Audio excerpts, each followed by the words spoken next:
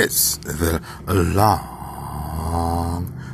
Show, and I am the host, King Luther the Great. Now, folks, it's been, I say a couple of days, but it's been quite dramatic. All the unnecessary drama, everybody else's bullshit after they kick it and be prolific and all that other stuff.